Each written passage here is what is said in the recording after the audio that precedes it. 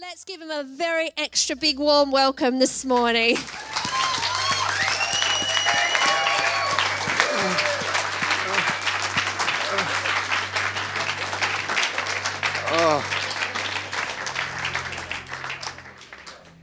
Thank you. You may be seated. Thank you, guys.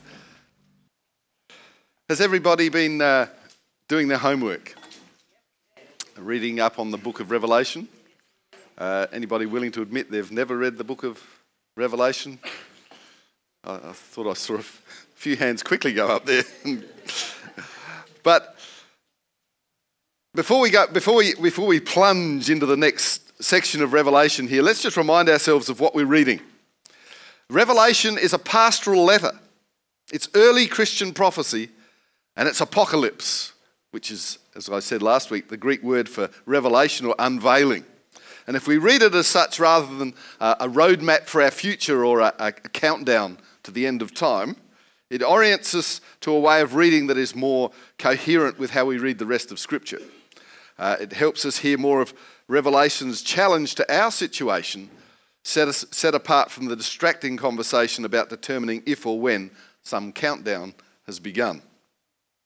This helps us move closer to seeing our world from God's point of view, and therefore to know how to respond to its challenges and its temptations in a way that reflects more closely what our primary allegiance is, and that is to the kingdom of God and to Jesus Christ himself. Now, I don't know, we're all good. I just want to show you a word. Anybody ever seen this word before? Does anybody know how to pronounce this word? Let me tell you, it's pronounced fish. And the way you can get that is because the GH is from the word rough. And GH in rough is pronounced F. The O is from women, and the TI is from station.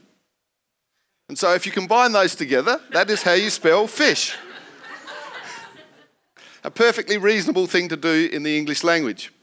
Now, I put that up there because it's one of those ridiculous things that often what happens is when we go to study things, we like to pull things out of our proverbial boot or anywhere else we might find things to try and explain things in a way that explain them in the way we want them to come out. In Bible study, there's actually a word for that. It's called eisegesis. It's bending Scripture to fit what you think it should say. But the way to look at Scripture properly is something called exegesis, which is when you look at the text and try and work out what the text is telling you without a preconceived idea of it. And so I just want to say that as you read the book of Revelation, as I know you all are, we actually have to be careful that we don't put things in there that aren't actually in the text. And so to help us do that, to give us a bit of an insight into the next part of Revelation, who enjoyed last week's animation? So we're going to follow on from where we left off on that one and find out what goes on in the next part of the book of Revelation. Jesus overcame his enemies by dying for them. We've just backed up a little here to give you a refresher. So that they could be redeemed. Because of the resurrection, Jesus' death on the cross was not a defeat. It was his enthronement. It was the way he conquered evil. And so this vision concludes with the Lamb alongside the one sitting on the throne, and together they are worshipped as the one true Creator and Redeemer, and the slain Lamb begins to open the scroll. It's a symbol of his divine authority to guide history to its conclusion. Which brings us to the next section of the book, the 3 cycles of 7. 7 seals, 7 trumpets, and 7 bowls. And each cycle depicts God's kingdom and justice coming here on earth as in heaven. Now, some people think that the 3 sets of 7 divine judgments represent a literal, linear sequence of events that either happened in the past, or could be happening now, or are yet to happen in the future when Jesus returns. But notice how John has woven all the 7s together. So the final 7 bowls come out of the 7th trumpet and the 7th seal. And the 7 trumpets emerge from the 7th seal. They're like nesting dolls. Each 7th contains the next 7. Also notice how each of the series of 7 culminates in the final judgment, and they have matching conclusions. So it's more like likely that John is using each set of 7 to depict the same period of time between Jesus' resurrection and future return from 3 different perspectives. So the slain lamb begins to open the scroll's first 4 seals, and John sees 4 horsemen. It's an image from the book of Zechariah chapter 1, and they symbolize times of war, conquest, famine, and death. In other words, a tragically average day in human history. Then the 5th seal depicts the murdered Christian martyrs before God's heavenly throne, and the cry of their innocent blood rises up before God like smoke from the altar of incense. And they're told to rest because more Christians are yet to die. We're not told why, but we are told that it won't last forever. The 6th seal is God's ultimate response to their cry. He brings the great day of the Lord that was described in Isaiah and Joel, and the people of the earth cry out, "Who is able to stand?" And then all of a sudden, John pauses the action with an intermission to answer that question. John sees an angel with a signet ring coming to place a mark of protection on God's servants who are enduring all this hardship. And he hears the number of those who are sealed, 144,000. It's a military census, like the one in the book of Numbers, chapter 1. There are 12,000 from each of the 12 tribes of Israel. Now, pay attention. The number of this army is what John heard, just like he heard about the conquering Lion of Judah. But in both cases, what he then turned and saw was the surprising fulfillment of those military images in Jesus, the slain Lamb. So when he sees this messianic army of God's kingdom, it's made up of people from all nations, fulfilling God's ancient promise to Abraham. It's this multi-ethnic army of the Lamb who can stand before God because they've been redeemed by the Lamb's blood. And now they are called to conquer, not by killing their enemies, but by suffering and bearing witness just like the Lamb. After this, the 7th and final seal is broken. But before the scroll is opened, the 7 warning trumpets emerge and fire is taken from the incense altar. It symbolizes the cry of the martyrs and it's cast onto the earth, bringing the day of the Lord to its completion. Now, with the 7 trumpets, John backs up and he retells the story again, this time with images from the Exodus story. So the first 5 trumpet blasts replay the plagues sent upon Egypt, and then the 6th trumpet releases the 4 horsemen that came from the first 4 seals. But then John tells us that despite all these plagues, the nations did not repent, just like Pharaoh didn't in the Exodus story. So it seems that God's judgment alone will not bring people to humble repentance before him. Then John pauses the action again with another intermission. An angel brings the unsealed scroll that was opened by the Lamb. And just like Ezekiel, John is told to eat the scroll and then proclaim its message to the nations. Finally, the Lamb's scroll is open, and now we will discover how God's kingdom will come here on earth. The scroll's content is spelled out in 2 symbolic visions. First, John sees God's temple and the martyrs by the altar, and he's told to measure and set them apart. It's an image of protection taken from Zechariah chapter 2. But then the outer courts in the city are excluded and they get trampled down by the nations. Now, some think that this refers literally to a destruction of Jerusalem that happened in the past or will happen in the future. But more likely, John's following the tradition of Jesus and the apostles, who all used the new temple as a symbol for God's new covenant people. In that case, this is an image about how Jesus' followers may suffer persecution by the nations, but this external defeat cannot take away their victory through the Lamb. This idea gets expanded in the scroll's second vision. God appoints 2 witnesses as prophetic representatives to the nations. And once again, some people think this refers literally to 2 prophets who will appear one day in the future. But John calls them lampstands, which is one of his clear symbols for the churches. So this vision is more likely about the prophetic role of Jesus' followers, who are to take up the mantle of Moses and Elijah and call idolatrous nations and rulers to turn back to the one true God. But then, all of a sudden, a horrible beast appears. Let the reader remember Daniel chapter 7, and the beast conquers the witnesses and kills them. But then, God brings them back to life and vindicates the witnesses before their persecutors, and the end result is that many among the nations finally do repent and give glory to the Creator God in the day of the Lord. Now, stop. Think about the story so far. God's warning judgments through the seals and through the trumpets did not generate repentance among the nations, just like the Exodus plagues only hardened Pharaoh's heart. But the Lamb, he conquered his enemies by loving them, dying for them. And now the message of the Lamb's scroll reveals the mission of his army, the church. God's kingdom will be revealed when the nations see the church imitating the loving sacrifice of the Lamb, not killing their enemies, but dying for them. It is God's mercy shown through Jesus' followers that will bring the nations to repentance. And this surprising claim is the message of the open scroll that John has placed at the exact center of the entire book. After this, the last trumpet sounds, and the nations are shaken as God's kingdom comes here on earth as it is in heaven. So now we know how the church will bear witness to the nations and inherit the new creation, but who was that terrible beast that waged war on God's people, and how will the whole story turn out? John will tell us in the second half of the book of the Revelation.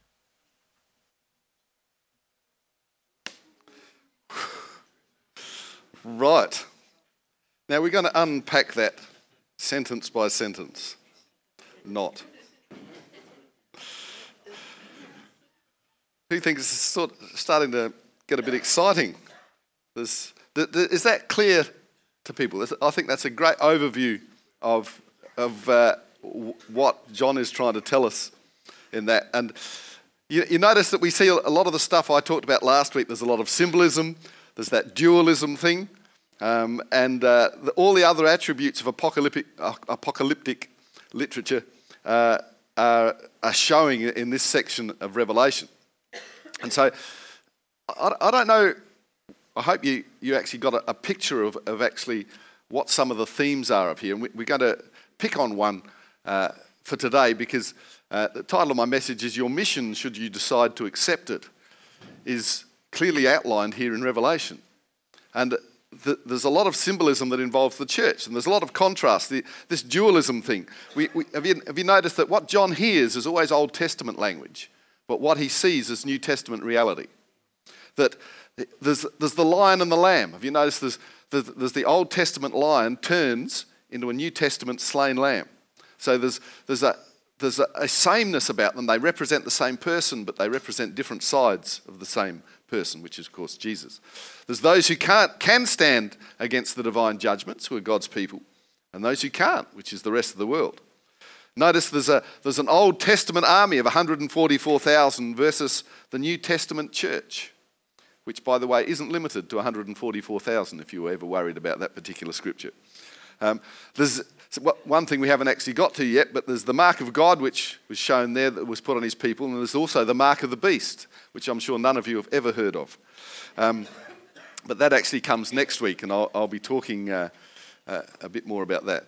And then, of course, there's the whole idea of the actions that play out throughout Revelation either lead to repentance, or even though they're from God, they actually lead to a hardness of heart and non-repentance. And so we've got all these contrasts and dichotomies happening. And there's all this symbolism. There's the symbolism of the slain lamb representing Jesus. There's the symbolism of the new temple, the lamb's army of nations, and the lampstands, which all go to represent the church. Now, it's funny, what does it mean when it represents the church? Who's the church? You lot. Me. We're all the church. So this is actually a call to action. This is a scripture that we can read and see that we have a job to do. There is a mission in here that John is calling his people to. He actually doesn't, I don't know whether you know about this, but John didn't know we were going to exist. He doesn't know any of you. And he didn't have a vision that said, Justine is going to be around in 2018. She's going to do amazing things as part of the church. And he didn't actually know that. He wasn't even interested. Sorry, Justine. But he was a bit selfish, and it was quite a couple of millennium ago. But his focus was on the people that he knew, the churches that he was writing to. And he was telling them, no matter what is coming up, you have a mission, should you choose to accept it. And so we've got this picture of a present for John. And although he's talking in the present, of course, it doesn't exclude things that happen in the future.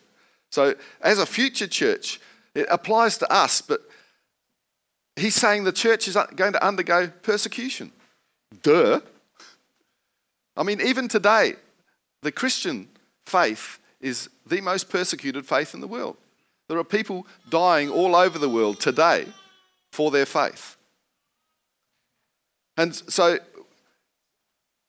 what it's telling us is that even though the church is under persecution, it is still God's primary weapon to bring people to repentance and faith in Jesus. So, but before we go on, can I just reiterate one thing? Revelation is not about you. This is. I mean, people read the book of Revelation and they try to get answers from it for them. Let me tell you, the book of Revelation is actually about Jesus Christ. He is the main key character. It's the character and the actions of Jesus Christ that are highlighted all of this. John devotes 90% of the book to actually informing us about the importance of Jesus. And next week, I'm actually the title of next week's talk, Ben, if you're listening, is going to be The Lion and the Lamb, because it's actually a description of how John, throughout the book of Revelation, elevates Jesus to a place of authority that certainly didn't happen in the Old Testament, and is a reminder to the church that we are the church of Jesus Christ. We aren't just the church of God. You know, when we refer to God, God is one of those things, if you tell somebody you believe in God, they form a picture in their mind, often of their God, and they think you believe in him or her. But when we say Jesus, you know, I'm a follower of Jesus Christ, there is no doubt in that picture as to who we're following. It's not just a God of somewhere, it's Jesus Christ. And most people have heard about him, and admittedly they think of him as the guy in the white robe with the staff and the beard. Well, that might be Moses, but he might have been clean shaven. I don't know, but perhaps that's just how I see him. How does he? No, let's not go there. So it's not about us, but we do have a role to play, and so we need to work out what that role is. And if we look at Revelation chapter 7, verse 4, we come to that scripture we heard about, where John says, I heard how many were marked with the seal of God. 144,000 were sealed from all the tribes of Israel. And I've left out the bit because he labels all the tribes and puts 12,000 of each. And if you do the math, it comes to 144,000. And it says, after this I saw a vast crowd, too great to count, from every nation and tribe and people and language, standing in front of the throne and before the Lamb. They were clothed in white robes and held palm branches in their hands. And they were shouting with a great roar, salvation comes from our God who sits on the throne and from the Lamb. Now here we've got it. This is one of those scenes where John's in heaven. So we know there's a lot of symbolism going on in here. And he is hearing with his ears an Old Testament confirmation of God's anointing of Israel's army. If you go back, and I think he says it's in they said it was in the book of Numbers. I didn't go back and check that. But the Israelites drew together an army of 144,000 to protect them against their enemies, and they were anointed to fight. And so, but what he sees is this huge multitude of people, and because they're in heaven, we know that they're actually Christians who have died for their faith. But it's interesting to see that they're from all nations, all languages, all tribes of the world. And they have stood by their faith, and they have the ultimate reward in heaven. And so what we've got here is a scripture that's encouraging us to say it doesn't matter what the world says, and it doesn't actually matter what the world does to you. There is a place for you in heaven. And the people in heaven are getting there, and the thing that they are saying is, thank goodness, we were right. Salvation does come from the throne of God and from the Lamb. And so he's sending us a message back saying, see, this is what happens in heaven when you get there. Do not fall back on your faith. Do not compromise your faith. Stand firm, because your reward in heaven is assured. Because I've been there and I've spoken to the people. And so from John's perspective, of course, because his perspective's a little different. When we see a multitude, how many people do you see? A million? 10 million? Because there is 7+ billion people in the world, so a multitude for us can be pretty big. But John lived in a much smaller world. For him, a multitude might have only been a couple of thousand. And so he's actually talking to the first century churches. If I fall through, somebody rescue me. And we actually know that. He's talking to the people who are going to be, or are going through persecution right now and are going to be martyred. And we know that because I've read, because I don't read Greek, so I had to read a book by somebody who did, that John is here talking in the present tense. He's not talking about the future. He's not talking about a future tribulation. He's talking about the current one they are going through. And so he's talking about Christians who have been martyred while going through the persecution that he is currently prophesying about. It's not a future one, because as I said, he's doing it in the present tense. But that doesn't mean, of course, that what he's saying isn't relevant to present tribulations or persecutions that are going on, or to ones that may happen in the future. But if they do happen, here he's giving us a formula of what we can expect in heaven and what we're actually going to have to put up with on earth. But it's an encouragement to say, stand by your faith. Do not lose faith, because the reward for that is going to be absolutely incredible. And the reward for not holding to your faith is going to be equally as incredible in a very, very negative sense. So he's encouraging the church. If we go on and look at Revelation chapter 11, verse 1, this is a really weird one. He says, then I was given a measuring stick. They hadn't invented retractable tape measures then. And was told, go and measure the temple of God and the altar and count the number of worshippers, but do not measure the outer courtyard, for it's been turned over to the nations. They will trample the holy city for 42 months. And as mentioned earlier, this is most likely another reference to the church. The temple is the picture of God's church. And so here again, the whole idea of measuring, and I don't actually get this, but it's an Old Testament thing that basically measures the boundary, and if you're inside the measurements, you're protected by God. And so it's saying that we have a protection on God as we go out and share our faith. That God doesn't leave us, we're not out there on our own. As we preach to people, as we witness to people, as we stand on our faith, God is there to protect us. But it does point out that this doesn't actually stop us from undergoing persecution. And that is going to happen. It gives the 42 months is another one of those numbers that has symbolic meaning, which we don't have time to go into right now. But it's not an actual time period. Now, if you want to argue with me about that after the service, feel free, as long as you've bought me a coffee. So the next few verses in chapter 11 actually talk about God's expectations of the church during these times. And this is this fun scripture about the witnesses. So in verse 3 it says, I will give power to my 2 witnesses. Ever wondered why there were 2? I'll explain in a moment. They will be clothed in burlap and will prophesy during these 1,260 days. Another interesting number.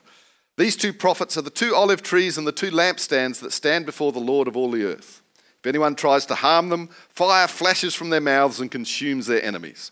This is how anyone who tries to harm them must die. They have the power to shut the sky so no rain will fall for as long as they prophesy. And they have the power to turn the rivers and the oceans into blood and to strike the earth with every kind of plague as often as they wish. Who wants to be a prophet? I mean, that sounds absolutely awesome if he was talking about 2 individual people. Now, some people believe he is. But I think with the symbology that we're seeing here, we can see that the lampstands and the olive trees in Zechariah refer to the church. And in fact, the 2 people it refers to in Zechariah are a priest and a king. And so this is a symbol of the 2 ways the church influences society. We minister to people inside the church, but we also have influence outside the walls of this church. We're called to be priests, but also kings. We're called to have influence outside the walls of our community as a church community, but also to minister people inside of that. So if you're expecting that at some point 2 individuals are going to turn up and breathe fire, I'm not in that picture, I'm sorry. I think that's actually symbolism, a bit like the one of Jesus Christ riding a horse with a sword in his mouth. I don't think he's actually going to do that. That's a symbol of the power of God's word. And I think here, what John hears is an Old Testament description of the power of God given to Moses. Because who remembers, Moses did those things. He turned the rivers and oceans to blood and gave the Egyptians all the plague. And so what we're hearing is this is the power that we saw in the Old Testament, but we've actually got to turn that around and say, well, how is that going to appear in the New Testament? And we know that because we're here as the Lamb's church, as Jesus' church, the way we go to war is different from the way war was considered in the Old Testament. And so we have to look at, as a church, how do we fight? How do we, because these things are powerful. I mean, it would be nice to be able to point at a bowl of water and say, turn to blood, and sort of, it would be a great party trick, wouldn't it? Imagine going to a party and say, do you believe in God? No, I'll prove God exists, turn to blood. But they'd say, oh, how'd you do that? Was that a magic? Did you get that off the internet? You've got to be careful how we try to show people that God is real and powerful. Party tricks won't do it. So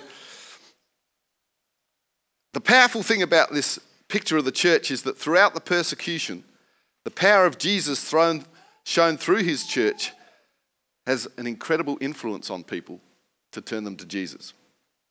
And so reading on in verse 11, it says, after 3.5 days, God breathed life into them, because the beast killed them. We got that thing about the beast crawled up, a lovely looking beast, and killed them. But after 3.5 days, God breathed life into them and they stood up. Terror struck all who were staring at them, and a loud voice from heaven called to the two prophets, come up here. And they rose to heaven in a cloud as their enemies watched. And at the same time, there was a terrible earthquake that destroyed 1/10 of the city. 7,000 people died in that earthquake, and everyone else was terrified and gave glory to God. And so this is one of those things where the church is vindicated. The church can come with power and authority and change people's lives, but the world will always come against it. But God will always vindicate his church, no matter what they've gone through, whether they've been killed, sort of left dead in the streets or whatever. God will always come back. And it says that the witness of the church caused people to give glory to God. Now, not what you're thinking. You're thinking at the end there, it says there was an earthquake and everyone was terrified and gave glory to God. But the earthquake is only a minor. If we go back to chapter 9 of Revelation, and the animation talked about this, how the wrath of God didn't cause people to repent, but the mercy of the church did. So if we go back to Revelation 9:18, we see the wrath of God here, where it says, 1/3 of all the people on earth were killed by 3 plagues, the fire, the smoke, and the burning sulphur that came from the mouths of the horses. Their power was in their mouths and in their tails, for their tails had heads like snakes with the power to injure people. Interesting horse. But the people who did not die in these plagues still refused to repent of their evil deeds and turn to God. They continued to worship demons and idols made of gold, silver, bronze, stone, and wood, idols that can neither see nor hear nor walk. And so we see a picture here of 1/3 of the world's population perishing. And they know that it's God. But they refuse to repent. And here we have 2 prophets representing the church who stand on their faith, even to the point of being killed. And even though there's a minor earthquake, which actually mirrors the earthquake on Jesus' death on Calvary, because the idea that it killed 1/10, and we've got to remember these numbers aren't exact numbers. It's not like, let's count all the people there and kill 1/10 of them. It's actually to indicate that it's not a terribly bad event in relative terms. But the actual thing that causes people to repent is the witness and the testimony of the 2 prophets, the priests and the kings of the church. Who's that? You sure about that? It's you guys. This stuff sounds a bit frightening. We've got to go out there and do some stuff. Are you excited about it? The rewards are great, but the job conditions don't look terribly exciting, do they? None of this. I demand an hour's lunch break, and it looks as though it could be pretty devastating out there. And I think to a Christian of John's time, this imagery is really, really powerful. I don't think the gravity of the situation sinks in too well with us. Don't forget that John himself hadn't ever seen Star Wars or Avatar in 3D. And so they weren't, we're bombarded with images daily of things that are so incredible, and yet we believe them. We have movies that can make images jump out of the screen at us, and we just sit there and laugh and say, "Oh, isn't that great technology?" If you showed that in the first century church, half the people carted out with heart attacks. But we're so inured to this visual imagery that we see that often when we read this sort of thing, it loses its power. But in the first century, these would have been very powerful images. They would have encouraged and excited the people of the church because they could see the hope that they were living for. They could see the purpose in their witnessing. They could see the results of their actions before their very eyes, and they had an encouragement about what heaven thought about what they were doing. And so it was actually quite an encouragement. I mean, it's not quite the devastation, and we'll talk about that a bit later, about this whole idea that the book of Revelation is leading us to a bloody battle at the end of the world is again something which is possibly not exegetically correct.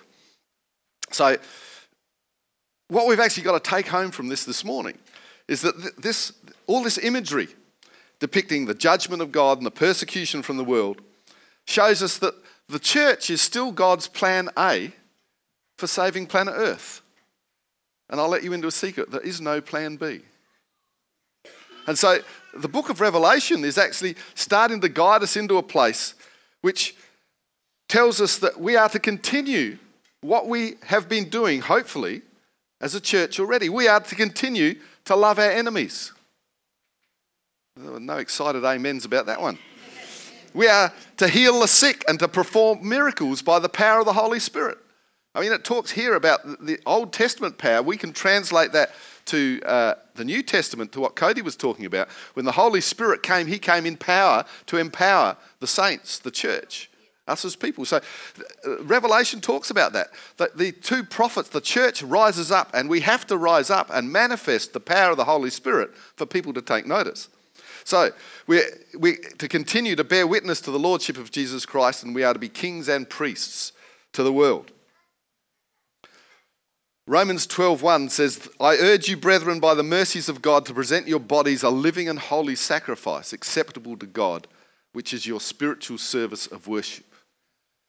And what that's saying is, it doesn't matter what you do on this earth. You don't have to be a preacher. You don't have to serve in church. If you work in a hairdressing salon, you are a priest in that hairdressing salon. If you go to university, you are a king and a priest in that university.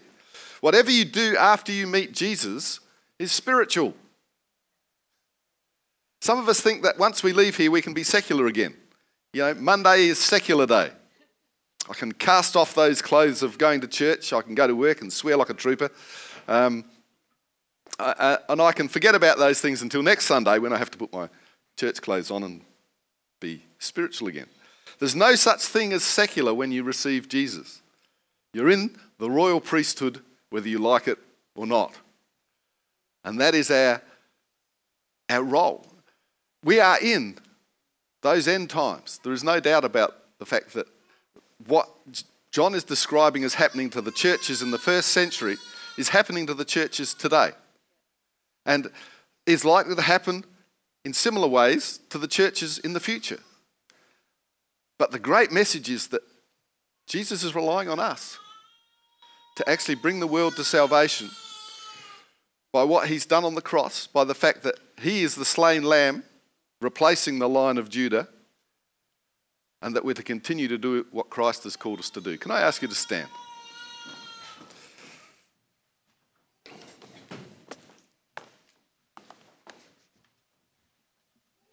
I really like it when I get a response from the congregation. We can all learn something, I think, from the younger people in our congregation. That's great to get a response from that. I mentioned that when we accept Jesus, it's more than just accepting Jesus into our hearts. We actually accept a role as a priest. I grew up in the Catholic Church, and my idea of a priest was the guy in the purple robes who stood up the front. And he was in charge, and the rest of us were actually not very involved. And so I grew up with this whole idea that to be a priest, you needed to train hard and learn a lot of scriptures and things, and a lot of fancy words. I used to get caught up on Nebuchadnezzar. That's one I could never pronounce.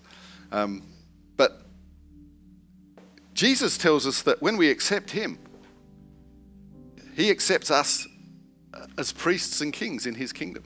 We actually have not just a role to play, but an important role to play. But that role doesn't happen until we accept Jesus as our Lord, as our King, as our priest into our lives. And so I want to offer an opportunity this morning. If you've never done that, if you've never said, I need the Lordship of Jesus Christ in my life. I want to be a Christ follower. I want to be a king and a priest in the kingdom of God. To learn what Jesus is all about. To let him speak into my life.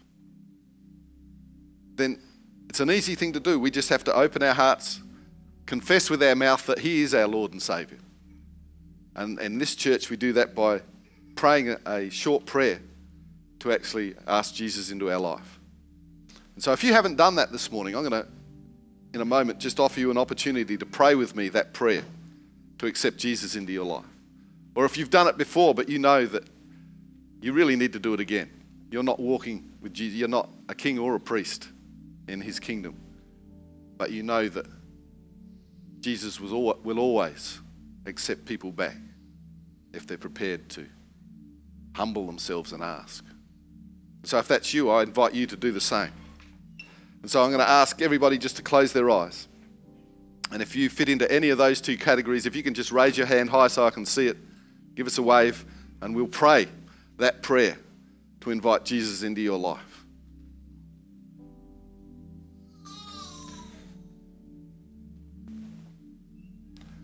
Awesome. If you can open your eyes, let's all lift our hands to heaven right now.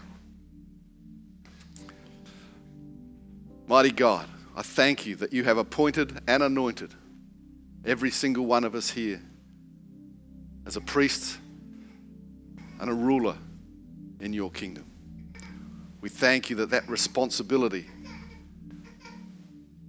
that you've placed on us gives us the power to actually speak into the lives of people who don't know you, to bring healing, to bring encouragement, to bring love, to bring compassion, and to bring the power of Jesus Christ into a hurting world.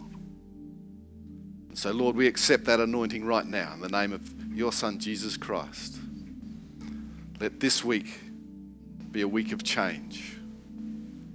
In Jesus' name, amen. Thank you, Karen.